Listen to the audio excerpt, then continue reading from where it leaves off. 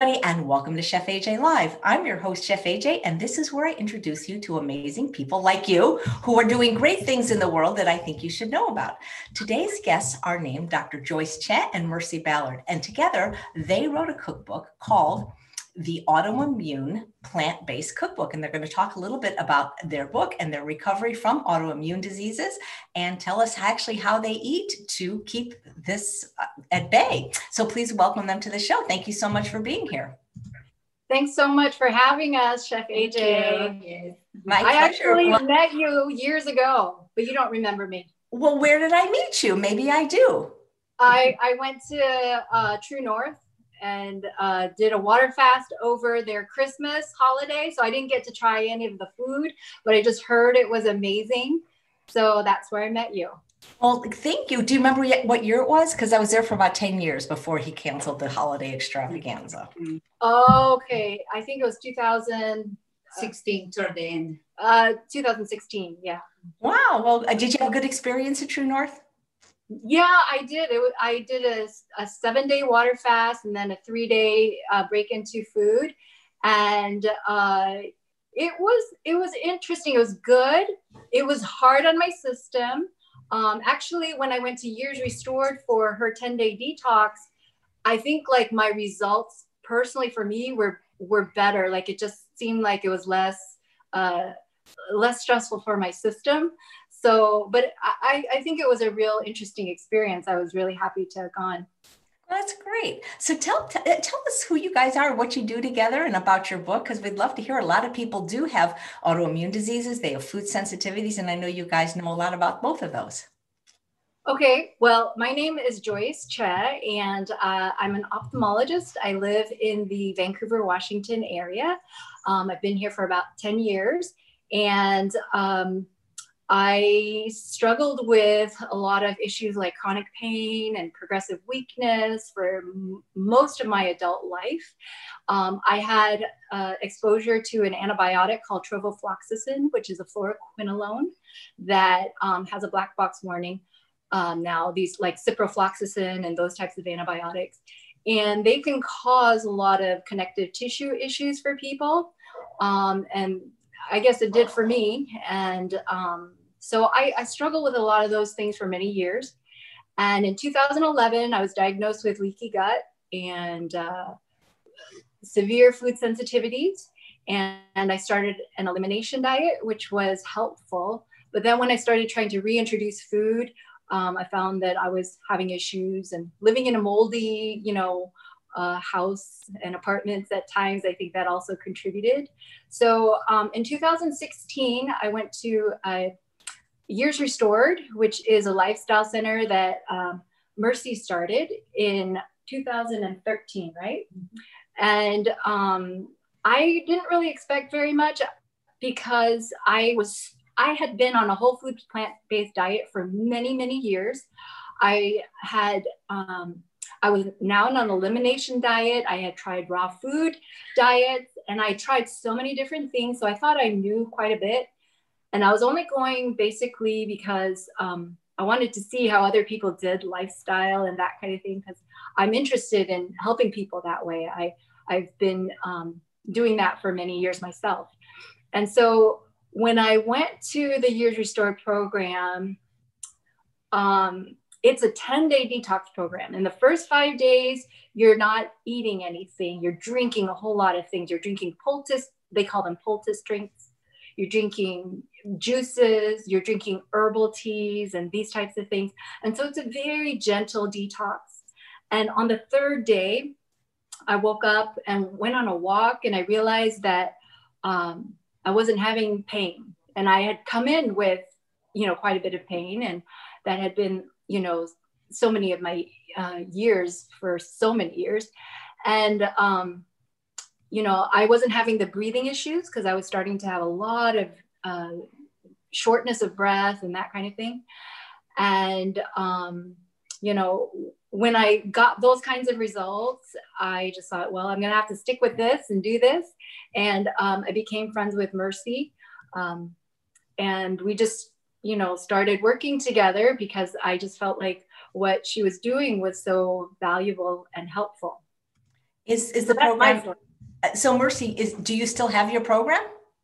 Yeah, we do. We started in 2013 January, and we've been having programs like every other month, and lately every month. And so it's been busy, but it's been a blessing because for my own personal issues, my health issues, you know, my life changed. So I wanted to help people also to help them. And, you know, something different about us is like we do plant-based, right? Because we have the paleo and we have the other diets. So we do the plant-based. Yeah, that was one issue that we found when we were going through all of this. I was told, like, when I went to my functional medicine doctor, she said that the reason that I had my problem was because I was plant-based. And so they were recommending bone broth. And, you know, it just seemed that what my diet was to the medical community. It was either like, you know, my diagnosis wasn't real. Maybe it was in my head. Or if they believed that I actually had food sensitivities, because at the time it was something that a lot of people questioned. They felt like I needed to be on bone broth and these types of things. And so that's why it was a lot of confusion for both of us, and to have to do all this research and figure out what to do. And at that time, the whole foods plant-based community, we didn't find a whole lot of resources there either. And so that's why we wrote the cookbook, and we have that autoimmune recovery plan, which is an online course to help people learn about this. Also, when I was trying to find answers for my problem, this dietitian told me, you're sick, you have anemia because you don't eat meat. Right. So for me, I grew up a vegetarian, and I was plant-based at that time. Since, you know, I've been plant-based since 2000. And when I got sick was 2003, 4 and 5 and 6. So, and she said that was the reason. So I didn't find anything in the literature that, you know, lack of meat will cause anemia.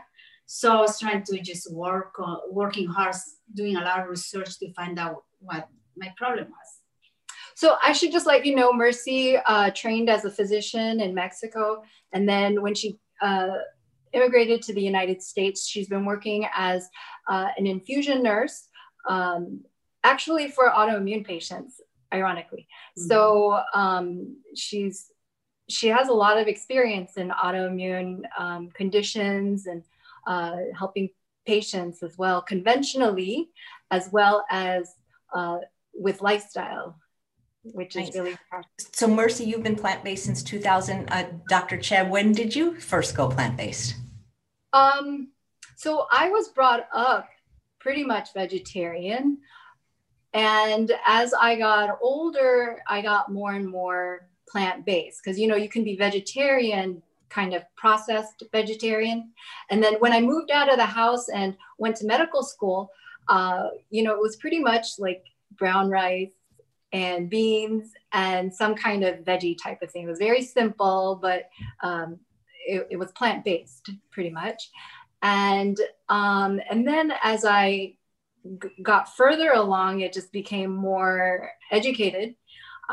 It was a lot more, you know, these foods that we know to be like super nutritious, like kale and these types of things. But then I was also eating a lot of things like tofu and, you know, veggie cheeses and these types of things that are more processed. And I found too, when I developed these food sensitivities, I had food sensitivities to foods that were good, like kale. Kale's something that I'm super sensitive to. It makes me develop a goiter. And so it's like some of us who develop these food sensitivities, it's pretty bizarre, because, you know, it's foods that everybody would think would be helpful. What do you think? A lot of people seem to have food sensitivities, even if they follow a whole food plant-based diet. What do you think seems to cause it in most people? How can people diagnose it, and what do you do about it? You know, I feel that people in the plant-based are in as equal as the meat eaters, you know, the percentage of sensitivities. And, there's many reasons. So one of the reasons is because of the lectin in the grains and the seeds and the legumes, and they don't eat these plant-based foods in the right way. So something that we do is we remove all these lectins, the way we process our foods, and then it's not a problem. So when she say the way that we remove the lectins, it would be by soaking and sprouting. And that way, when you're soaking it, you decrease the lectins. These lectins are what they call anti-nutrients. They can bind to the intestinal wall and cause some intestinal damage that way.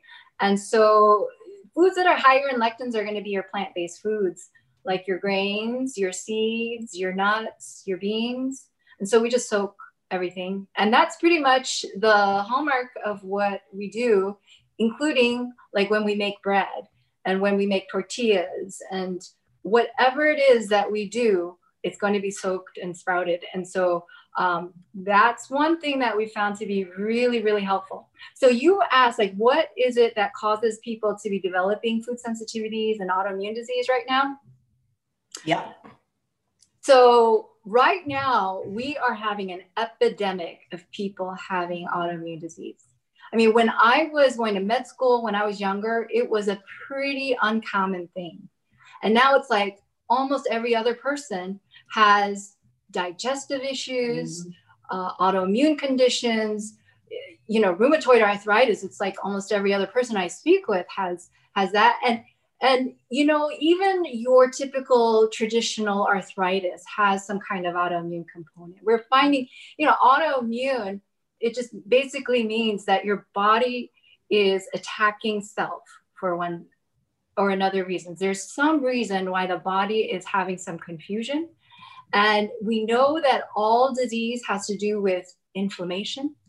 And what has been happening, I think, with industrialized agriculture over the last few decades, with so much glyphosate in the environment, so much glyphosate in our foods, we're being exposed to so many antibiotics, so much stress in the environment. And so there are a lot of these things. And it could be also, other things that we don't think about as far as like medications and other toxins, because we know that toxins, heavy metals, all of these things are associated.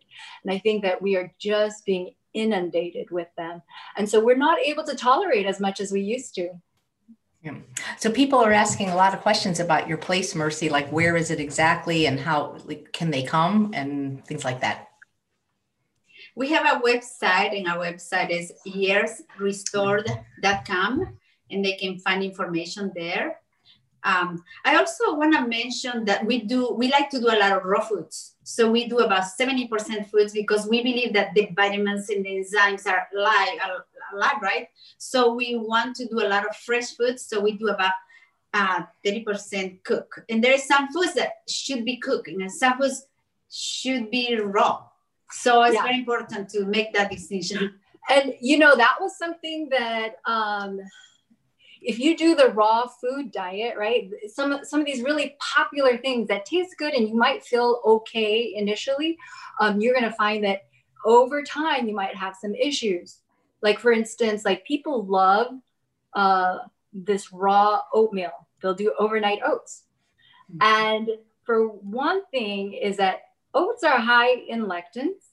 The other thing is that if you don't cook these grains, they're not going to be hydrolyzed, these starches, enough. And so there was one study that was looking at images of what happened to these starches as they enter into the intestinal wall, and they can actually go into the bloodstream and cause little tiny stroke, little tiny, what they call microinfarcts. And you get that when you don't cook your grains long enough. And so we soak and we sprout. We do not do any raw grains at all. And we think the same thing for your starchy vegetables. Like, I remember I went to a restaurant where they were serving this rice. They called it rice, where they grated a raw yam. And so we wouldn't want to do that either, because that's a starchy vegetable. You'd want to cook that as well. Also legumes, some people just sprout them and eat them raw. Mm-hmm. So that's high. I used to do that. So there is a lot of people that, because they don't cook they don't process right the grains, they're very sick. So right. That's very important for us to do it right. And everything, the zero grains, you cook different, the grains are different. So everything is just, every detail counts. And so I feel that one of the reasons why the paleo can be successful is because they say no grains, right? But it should be addressed that you can eat the grains, but if you eat it in the right way. If you do no grains and no beans, I think too, right? And we've had people on the paleo diet who have come to the program. We had one lady who was a type 1 diabetic since like her teens, and she was now in her 50s. She just came this last January. And so she was a type 1 diabetic on 35 units of insulin, and she was also a Hashimoto's thyroiditis patient. And she's a lady who's really super active, really bright. She owns like 70 some acres, horseback rider, all these things. And for the last number of years, she's been in bed and she's not able to do anything. And she came to the program, 10-day program. And I met her on the 5th day, because I go a few times a year. And I met her on the 5th day, and she was out walking with people. And by the time she went home, I mean, it's not like she didn't have to work at it, but this year she's back to riding her horses. She went on her first vacation in years. Every time she talks about it, she cries, because she's like, I got my life back. And she's someone who was on the paleo diet. She was eating mostly salad, a little bit of meat, and but it made a huge difference. And Mercy worked really hard on this. Every night her blood sugar dropped too low, and Mercy would have to like fly in and help get her blood sugars back up. And so it's something that does take someone with a lot of skill. Yeah, and this lady was a lady that she said that sometimes she had to wait for her husband to bring her water so she can drink, because she was so weak to get out of bed. So now she's doing a lot of, in the vacation, running in the beach and riding her bike. She sent us a picture, and So we've got lots of questions. People are asking, well, are beans in a can okay? Like if they're salt free, and if you're going to cook oats, do you still have to soak them before you cook them? Right. So I'm going to show you. So this is buckwheat, for instance, and I soaked this.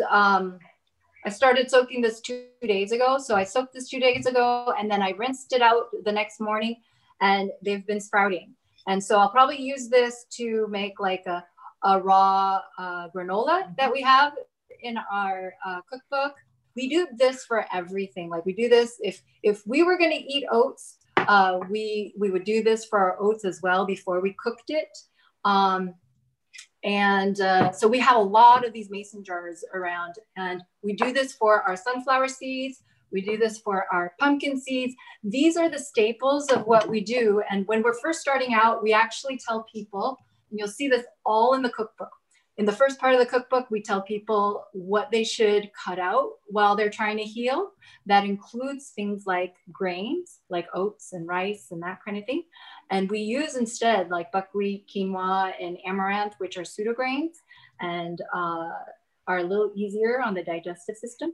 And we also cut out nuts in the beginning, and we use the sunflower and the pumpkin seeds while we're trying to heal. Yeah, something very important also is that we have people tested for some food sensitivities. Mm-hmm. It's a stool test seemed to be the best. Yeah, Mercy really had good results with Entero Lab, and they're based out of Texas, ENTERO lab.com. And you don't need a doctor's prescription. If you call them and you order the comprehensive panel, you can ask them to throw in the malabsorption study for free, and they will do that. At least they have been doing that, which is a good deal. We realize that a lot of people are sensitive to 5 things, right? Usually it's gluten is pretty much almost everybody. Then second is the oats.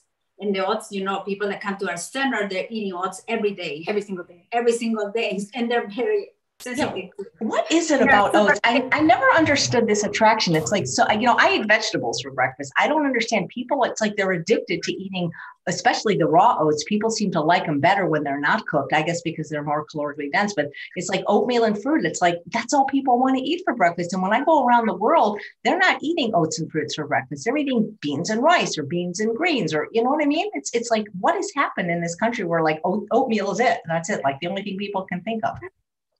Yeah, that's true. I used to be one of those people. and we like to rotate also because we want to feed different bacteria, right? We want to have the diversity of bacteria to be in a good health. So we, you know, switch every pseudograins. We eat a lot of pseudograins. So what we do in the cookbook is that the first part of the cookbook, we explain what's happening. And then the second part of the cookbook, that's where we start with the recipes, and we have a 7-day meal plan. So it says recipes for the 7-day meal plan. And it starts with a buckwheat recipe, and buckwheat waffle recipe. And we show you what breakfast and lunch looks like for 7 days. So you get an idea of like, this is what a complete meal looks like. And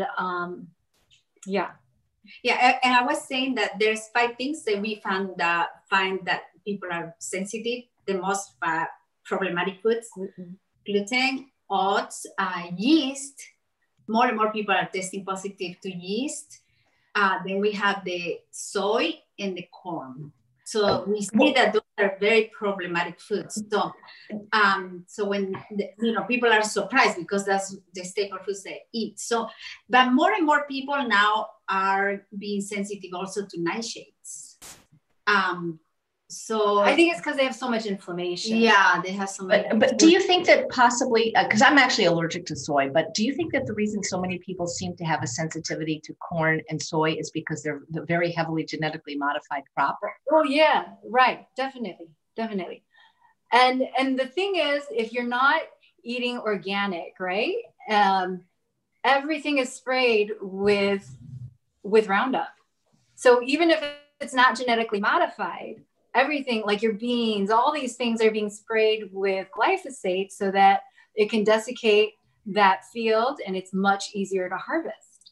And so it's really important. I know that eating organic doesn't cover all of it, but it will decrease the amount of glyphosate that you're exposed to.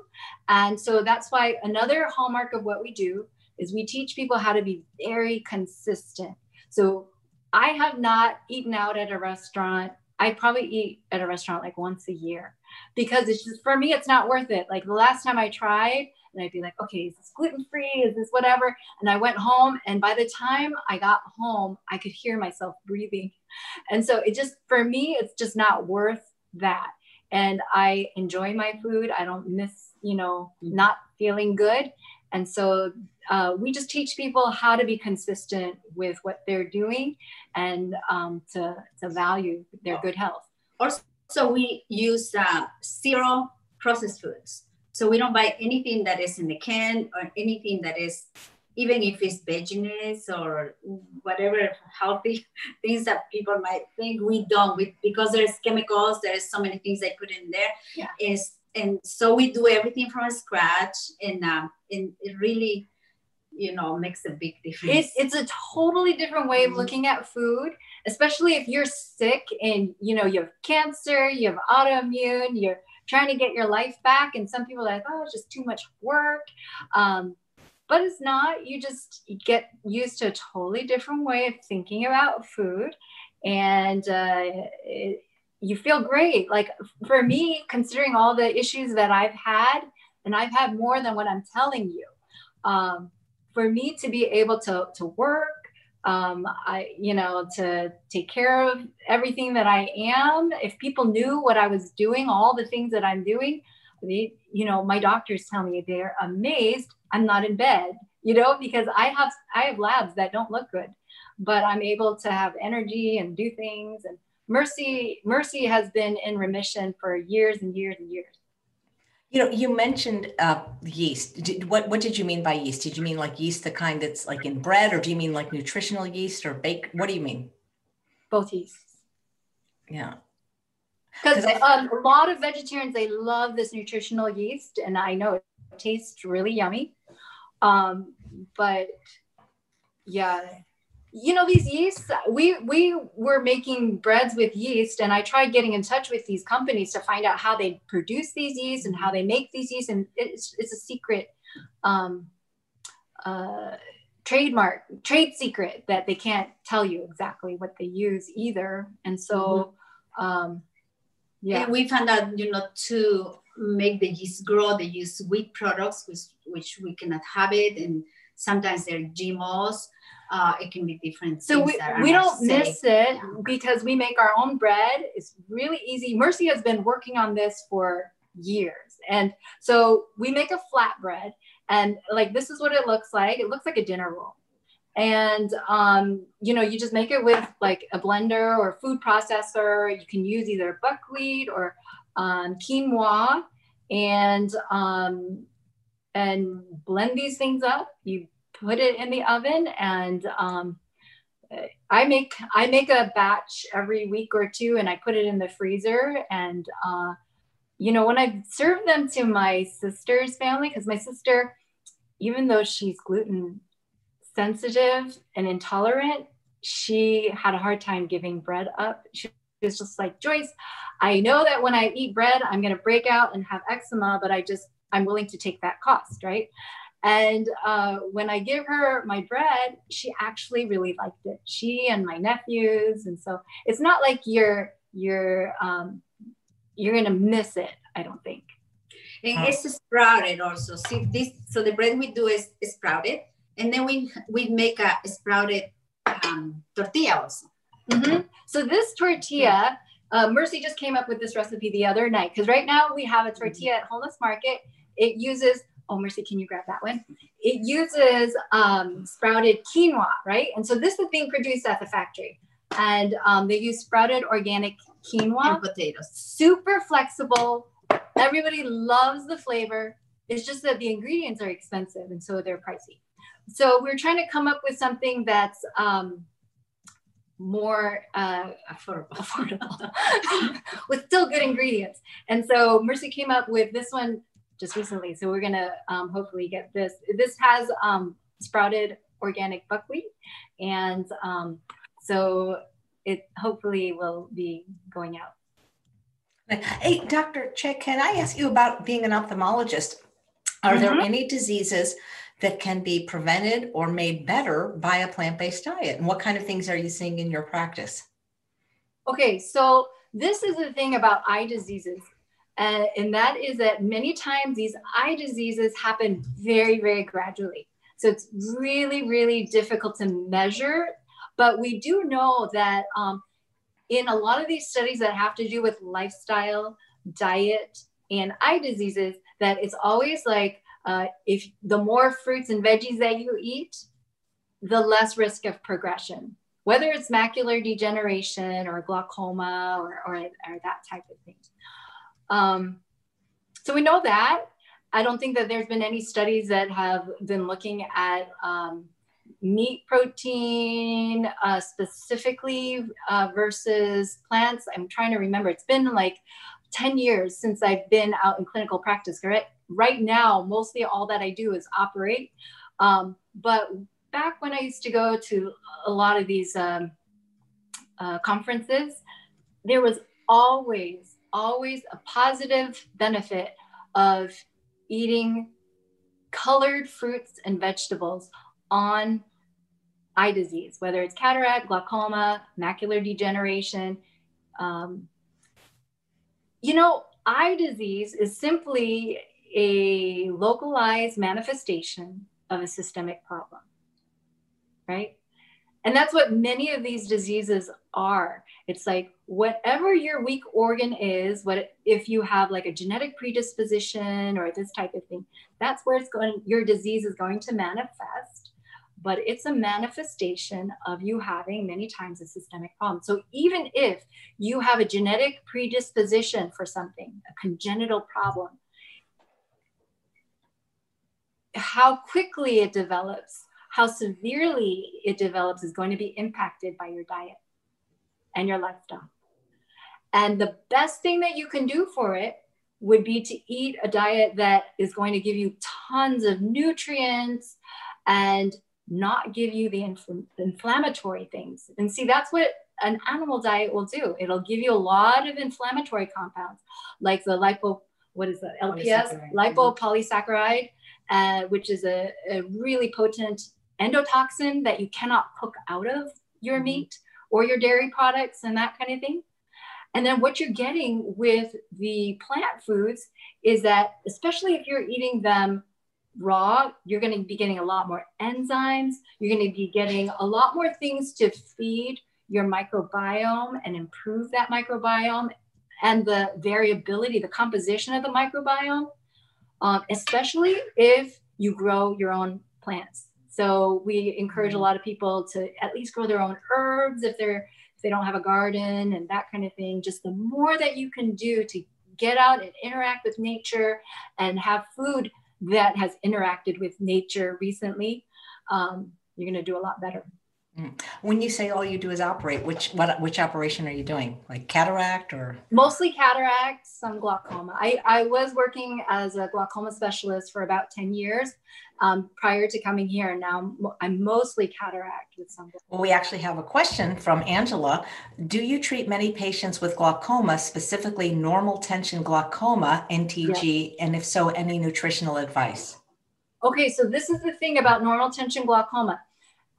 Anytime you have glaucoma, the only thing that we know in conventional medicine to do is to lower the eye pressure. So they will do everything to get your pressure as low as possible. So if your pressure started out like at 30, which is high, it can drop to 10 really easily and your risk will drop quite dramatically. But if you always had a pressure of around 16, right? And now you're trying to drop it down to 10, you can't drop it much lower. It's kind of like having a flat tire. You need a certain amount of pressure for your tire to function. So when you have normal tension glaucoma, it is basically a sick eye and a sick body. You want to be figuring out where is that root cause? What is happening? And that's why, like, you know, me at this point, with everything that I've gone through, you want to look at everything. You want to look at, do you have any food sensitivities that might be contributing? Do you have inflammation? Look for other inflammatory markers than conventional medicine may be testing for. I would just look at everything. I had a spinal cord injury, and ever since that spinal cord injury, I've had issues where my teeth will impact my spine. And I'm realizing that this trigeminal nerve, this vagal nerve, when this is so irritated, I have malabsorption. It's affecting my gut, which is, you know, it makes sense because all these nerves have to go through the neck. And if the neck is really out, you're going to have possibly some issues.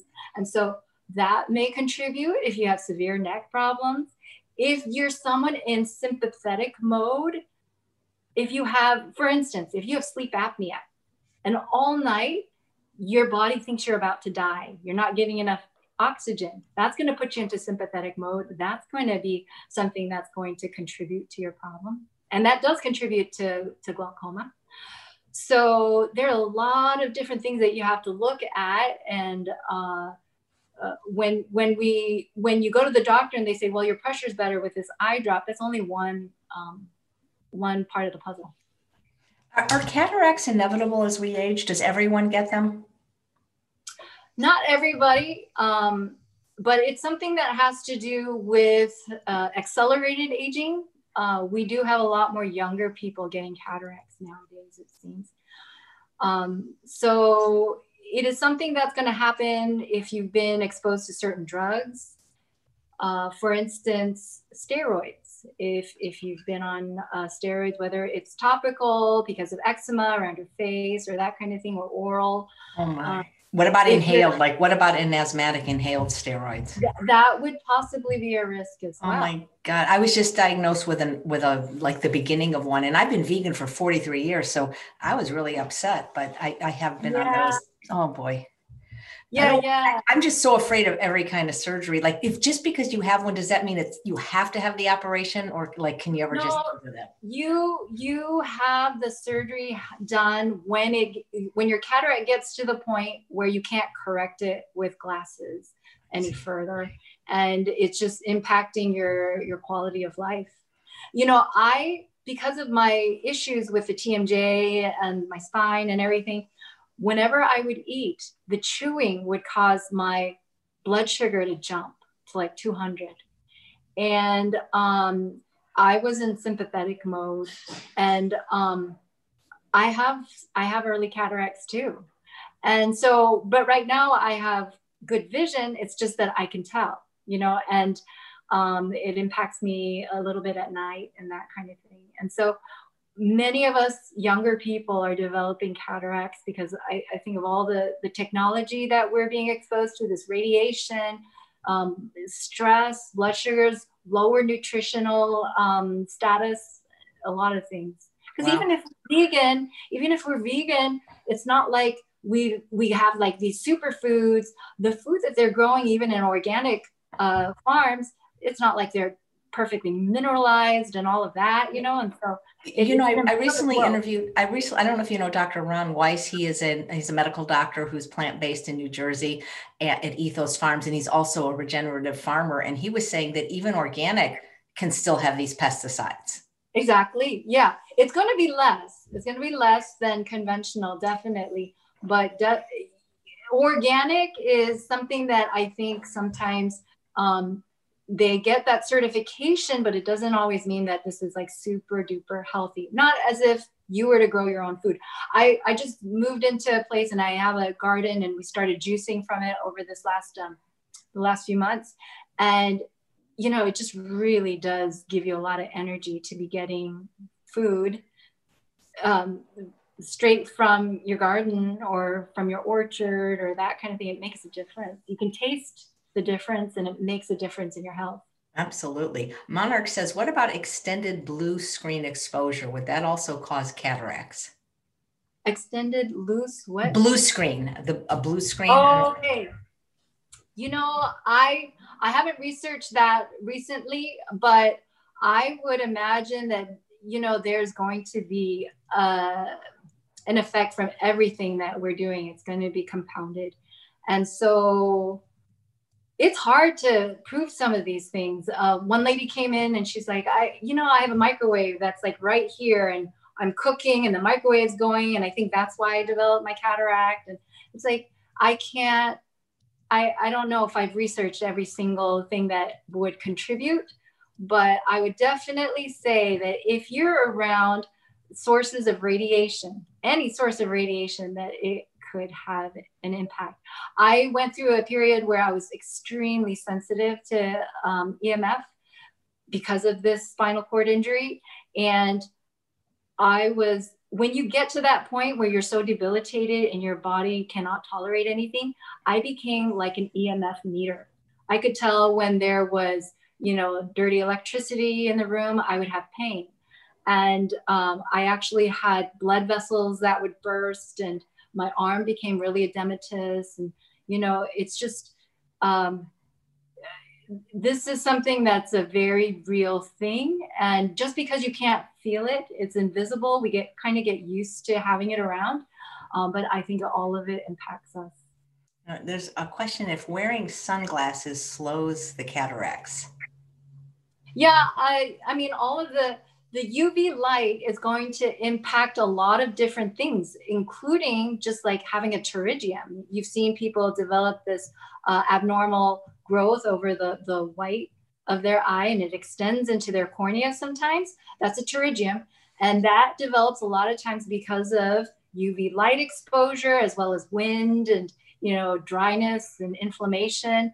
And so all of these things are going to contribute to eye health. Do you ever get a chance with your patients to counsel them on nutrition, or once they're there, they're just there for the surgery? When I was in clinical practice, I did. And, when I worked at the VA part-time, I worked at private practice part-time. And so at private practice, I'd have to see like 20, 30 patients, sometimes in a morning. It was like crazy. And so you're just having to, plant little seeds, and I would try to find out who's interested, because not everyone's interested in learning about lifestyle. And if I did find some people interested, then I would try to just help them get to the next point,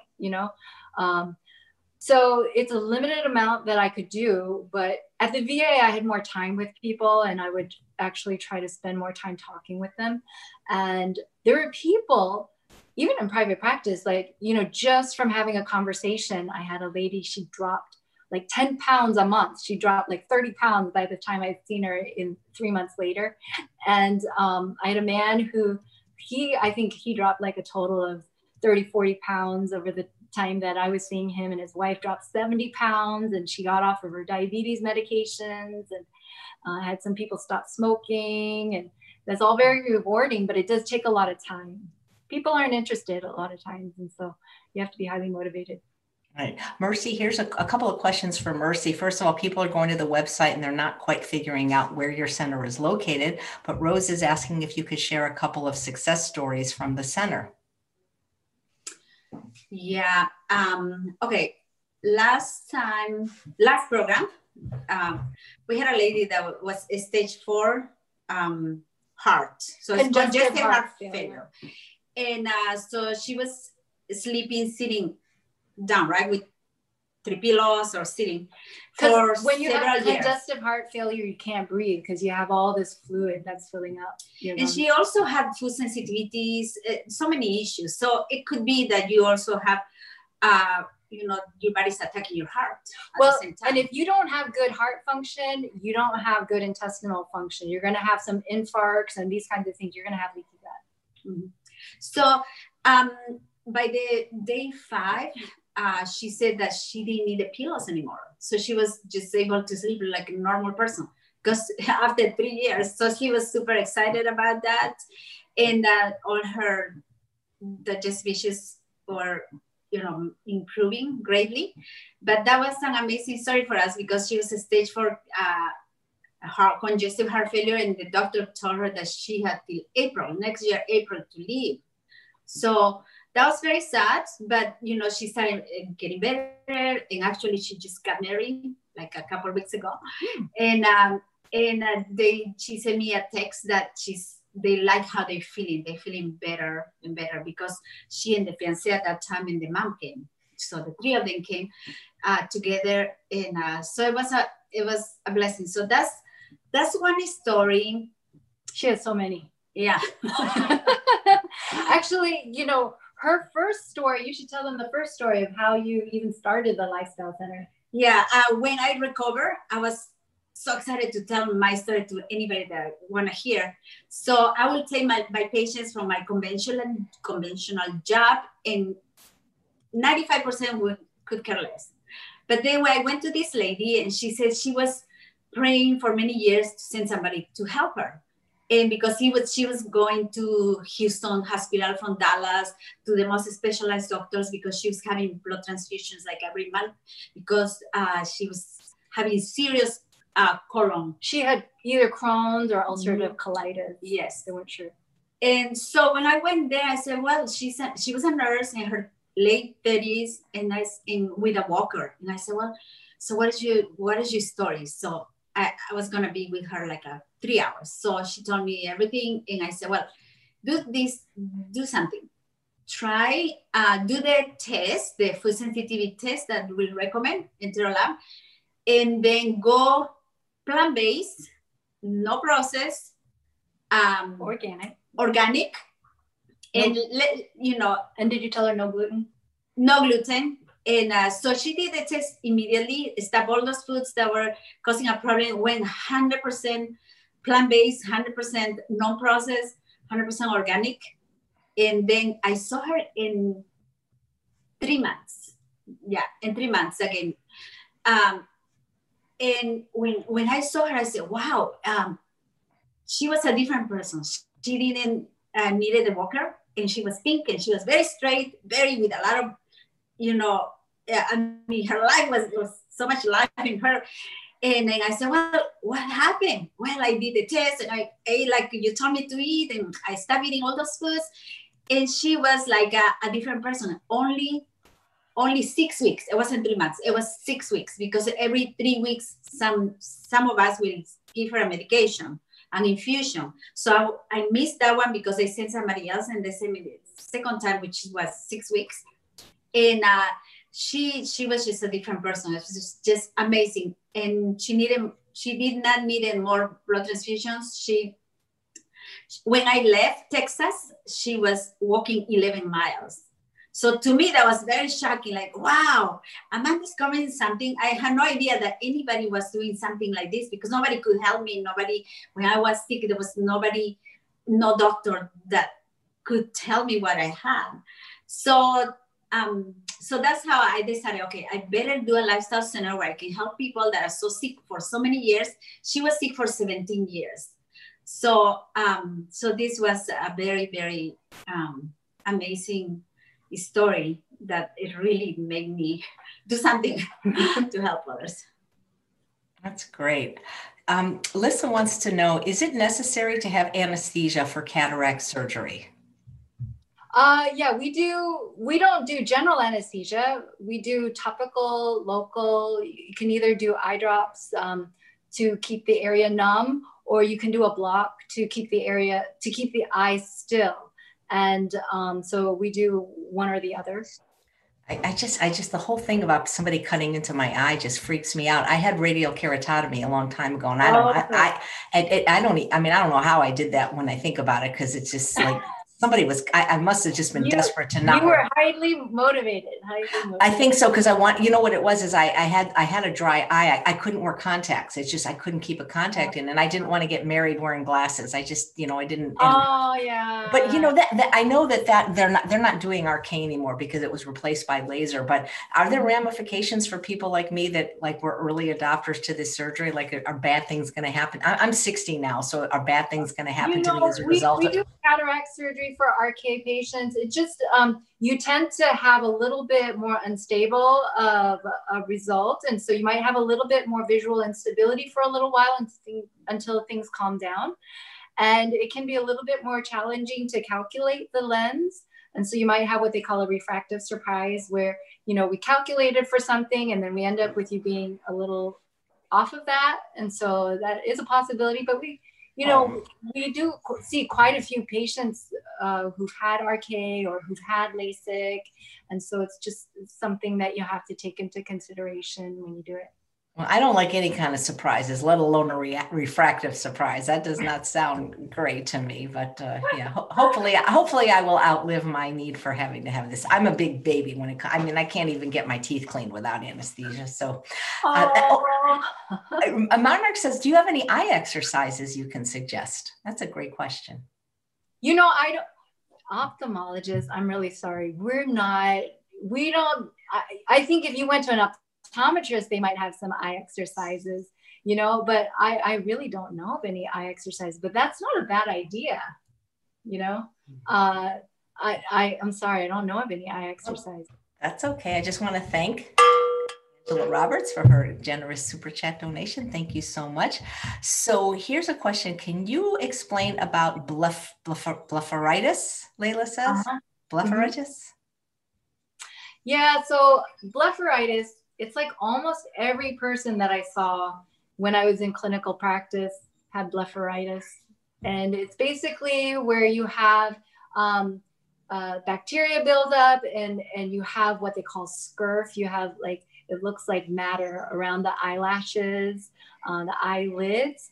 And so what we have you do is that we have you do lid scrubs, and either you can get some that you can purchase, or you can take some baby shampoo and put a Q-tip in it and then wash around the eyes, try to get off that bacteria and that kind of thing. But all this stuff with with blepharitis, with any of these chronic problems, I really believe that it really can improve with changes in your diet and lifestyle. You know, as you are drinking more water, you know, with what we do in the cookbook, we recommend that people do a lot of flaxseed and even some chia seed. And these would be really good sources of omega-3. And you'll find, I have found personally that the days that I don't get my flaxseed, that I can feel it in my eyes. My eyes are much less comfortable. I have dry eyes myself. And so when I'm doing the flaxseed and I'm aware of these issues, drinking lots of water, all that kind of stuff, I'm so much more comfortable. And I think that that's going to carry over into these things like blepharitis, because these are reactive issues. Our body is reacting to something that is causing inflammation. And so we're just taking care of the symptoms as we do these things.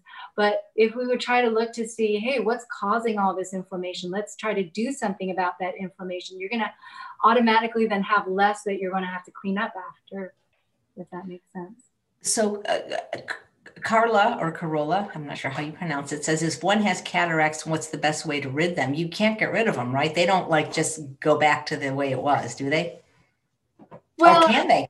Some people, you know, they do studies with certain compounds that they're trying to research if it does help with cataract reversal. I think once you get to a certain point of cataracts, definitely you'll just need cataract surgery.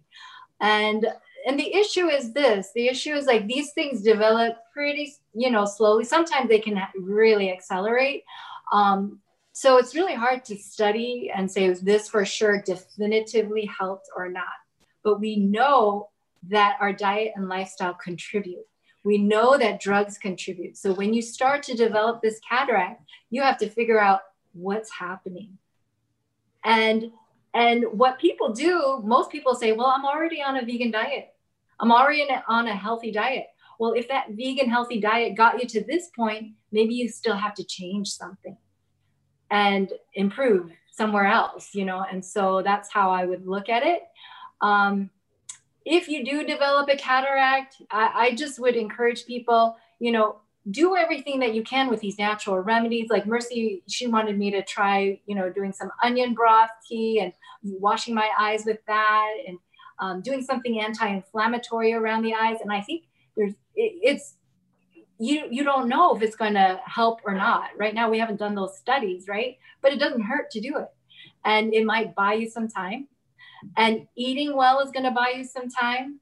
All of these things are going to buy you some time. But if you do end up needing cataract surgery, I just don't feel like you failed, you know, because we live in an imperfect world. We're being exposed to things all the time. It's a miracle by the grace of God that we are able to function as well as we do and get along with the toxins that we have. And so, yeah. I agree. Sherry says, what can you share about ocular migraines? Okay, so ocular migraines in general, I think that people aren't sure exactly what causes them. We do know that they might be associated with some vascular instability, and food sensitivities may be involved. There may be some kind of some people have some neck issues that can be contributing to these types of things as well. So whatever is going to be causing some of these vascular issues, I haven't dealt with anyone with ocular migraines in a long time. It's been about 10 years since I've done that. But just from what we have been doing with all these other chronic issues, what we're doing here would be a good start with trying to help with the leaky gut and all of that. Have you helped anyone with migraines or ocular migraines? Migraines, but I'm not sure. Ocular migraines, it's just basically you don't get maybe the headache as much, but you're getting the visual type of phenomenon that you get with migraines. And so I would think that it would be a similar type of thing. So if have you had success with people with migraines with this? Yeah. you know, a lot of people have this is usually something is affecting you in the brain, right? Mm-hmm. It can be, a lot of people have autoimmune disorders that are affecting vision. Also, they have double vision, and they can have, you know, the vision goes, what they call when they go on different. It's your business. Yeah, exactly. So for people like that, if it's related to autoimmune, so this is what we do. So to decrease their inflammation. And I've seen some people that have improved in that regard. So, but it's, you know, that one physician, she was having some migraines, and we're still trying to figure out with her what's contributing to it. Mm-hmm. Yeah. So I think, you know, some of these issues is multi-layered, Mm-hmm. and, you know, your diet, I think, is just a good starting point. What it'll do, this anti-inflammatory way of eating, it will just give you a baseline that you can say, okay, if I get all this inflammation out, what will that do for me? And then that gives you a baseline there. And then it gives you somewhere to go for, like, okay, if this isn't helping enough, then I need to look here, and just keep on looking to see where is my source of inflammation. And that's where I would look for people who help with these things, like chiropractors and, you know, other, therapists and practitioners and that type of thing. Look for other types of labs that they do that they don't do in conventional medicine, and looking for inflammation. And so I would try a number of different modalities.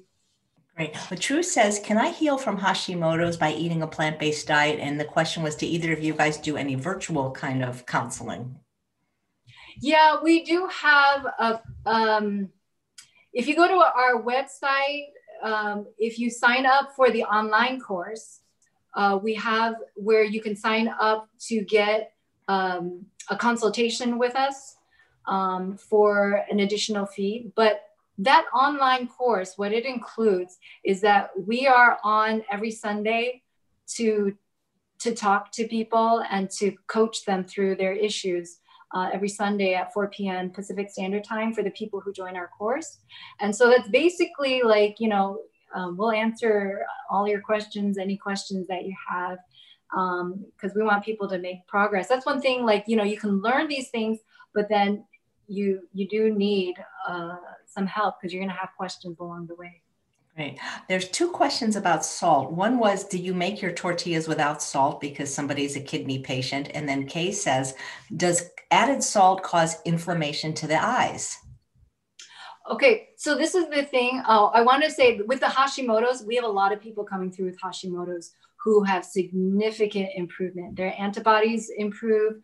We had one lady who was on this for a year, and her thyroid peroxidase autoantibodies went from like over 300 down to like 30 or something like that.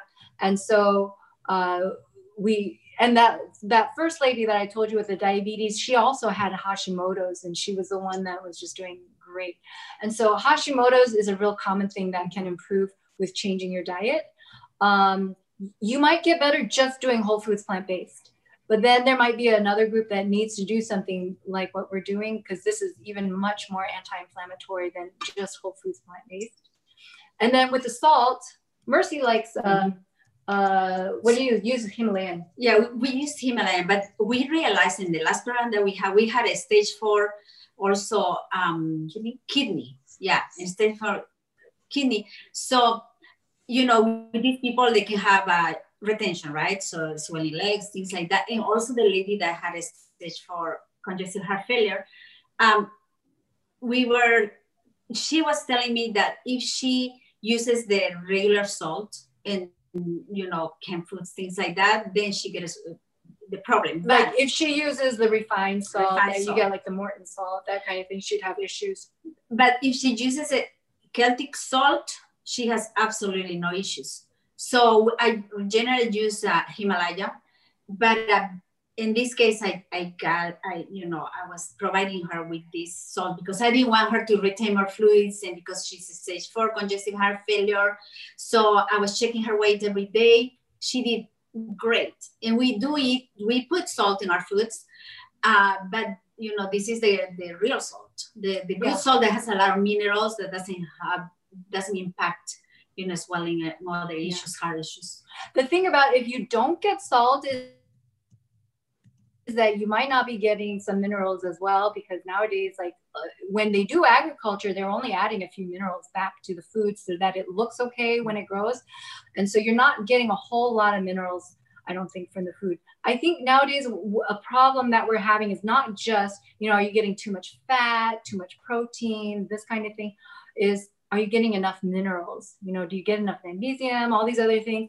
And if you're not adding it back to your food, then how are you going to get it? And so when you get like salt, like I use real salt from Utah, Mercy uses Himalayan, you can get some Celtic, that kind of thing. You get a lot more minerals than just sodium and chloride. And makes a big difference. And you find too, like when they do studies on salt, a lot of times they're not doing studies with salt that has been unrefined. They're using the refined salt,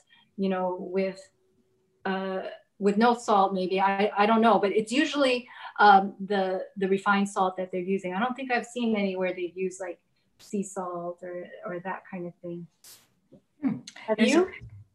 No, I don't eat salt, but for other reasons. So I just I don't like it personally. And, I follow Dr. Goldhammer's way of eating. So because most people that I work with are food addicts and overweight, and it just seems to really stimulate the appetite. Yeah. Yeah. The research I looked at, 11% more calories consumed when eating salt. So it's just, but I understand. I struggled with an eating problem for most of my life. So I understand. Somebody asked, what is have you heard of TED, thyroid eye disease? That's a new one for me. Thyroid eye disease is basically when you have Graves or hyperthyroidism, and it causes you to develop abnormal thickening of the muscles around the eyeball. And so you'll have these protruding eyes. They won't be able to close that well sometimes, and people will need to have medications, radiation, and sometimes even surgery. It can be really, really distressing. So this is something that comes about because of a thyroid condition. And we had someone who came this year with hyperthyroidism, and he was on a medication for it. He had to get off of it during the program because his labs came back in and they found that his liver was being affected. But with this program, he has been able to be off of his medications. His labs have been good. And he says he's 70% compliant with the program, but I imagine that's much better than what he was. He's a really, he's a businessman. And you know how some people, they're really driven and they don't really, he's young, he wasn't really taking good care of his health. And that's how he developed his problem, I think. And so he's much more aware, and so he's doing good. He's doing good. And so any of these conditions, diet and lifestyle, that's just your go-to given starting place. You have to have a good, healthy diet. People are asking if you guys can do a demonstration and show how to make your tortillas. Yeah, so we are actually in the midst of trying to film that. We in our online course we have, or once you buy the book, we have a video that we will send to people that shows you how to make these tortillas.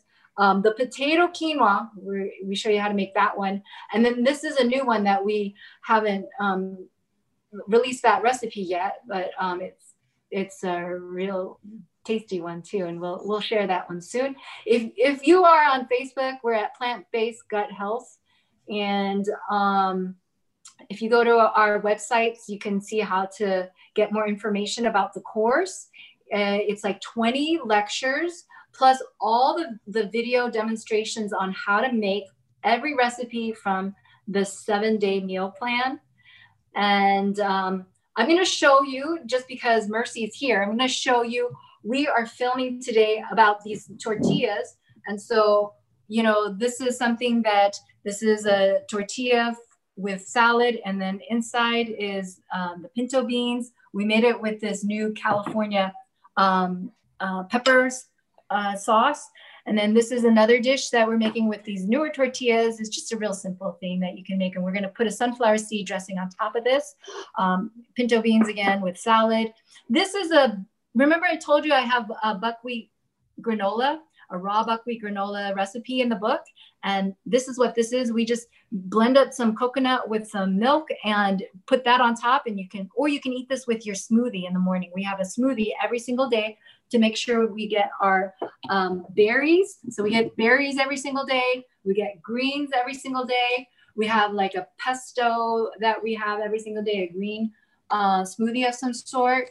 And like I showed you, the flatbreads and, so we have a variety of things. It's not like people are eating just salad and yeah, it has to be very balanced. So every serving has to be just right for the day. So there's servings of different types of group of foods that need to be in the food every day in order to be very effective, and then you get all the nutrients that you need. So there is, very important. So every day we're also getting a legume. So we get like a bean of some sort. We're getting pseudograins into the diet.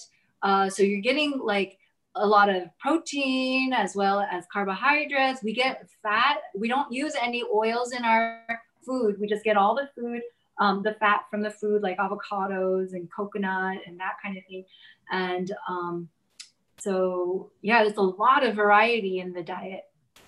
Well, that food looks delicious. Well, anyway, you guys, it was so nice to meet you. That you're getting nice compliments on your skin. You both look so young. Thank you. Okay, Mercy just turned 60. Really? Congratulations. Isn't that happy birthday? And she just retired too. Of one job. Going for a business.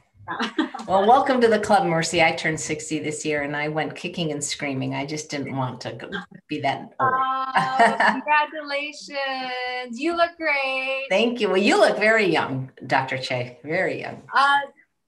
I'm 48. Wow. You look like you're in college. So you guys look that's great. the blessing of these diets, and it really does keep you young. I'm sure you'd agree. Yeah. I think so. I really do. I see a difference. I live in a gated retirement community and people always wondering what me and my husband are doing here. They think we're visitors and not residents. That's so nice. Yeah. Well, that's great. So I've got all the links posted for the book, the tortillas, for your center, so they can check it out. So it's so nice to meet you. If you ever want to come back and do a cooking demo, people love to see how to make the food. That's we actually have one today at 2:00 where they're going to make something called, I've never heard of this recipe. It's spelled DHOKLA, dokla. It's a spicy steamed lentil bread with the flavors of India served with a mint chutney. So that's happening at 2:00 with Chef Sherry. So thank you so much, Mercy and Dr. Choe. I really appreciate you coming on the show. And thanks all of you for watching another episode of Chef AJ Live. Come back in a couple hours for a wonderful cooking demo. Take care, everybody. Bye-bye. Bye-bye.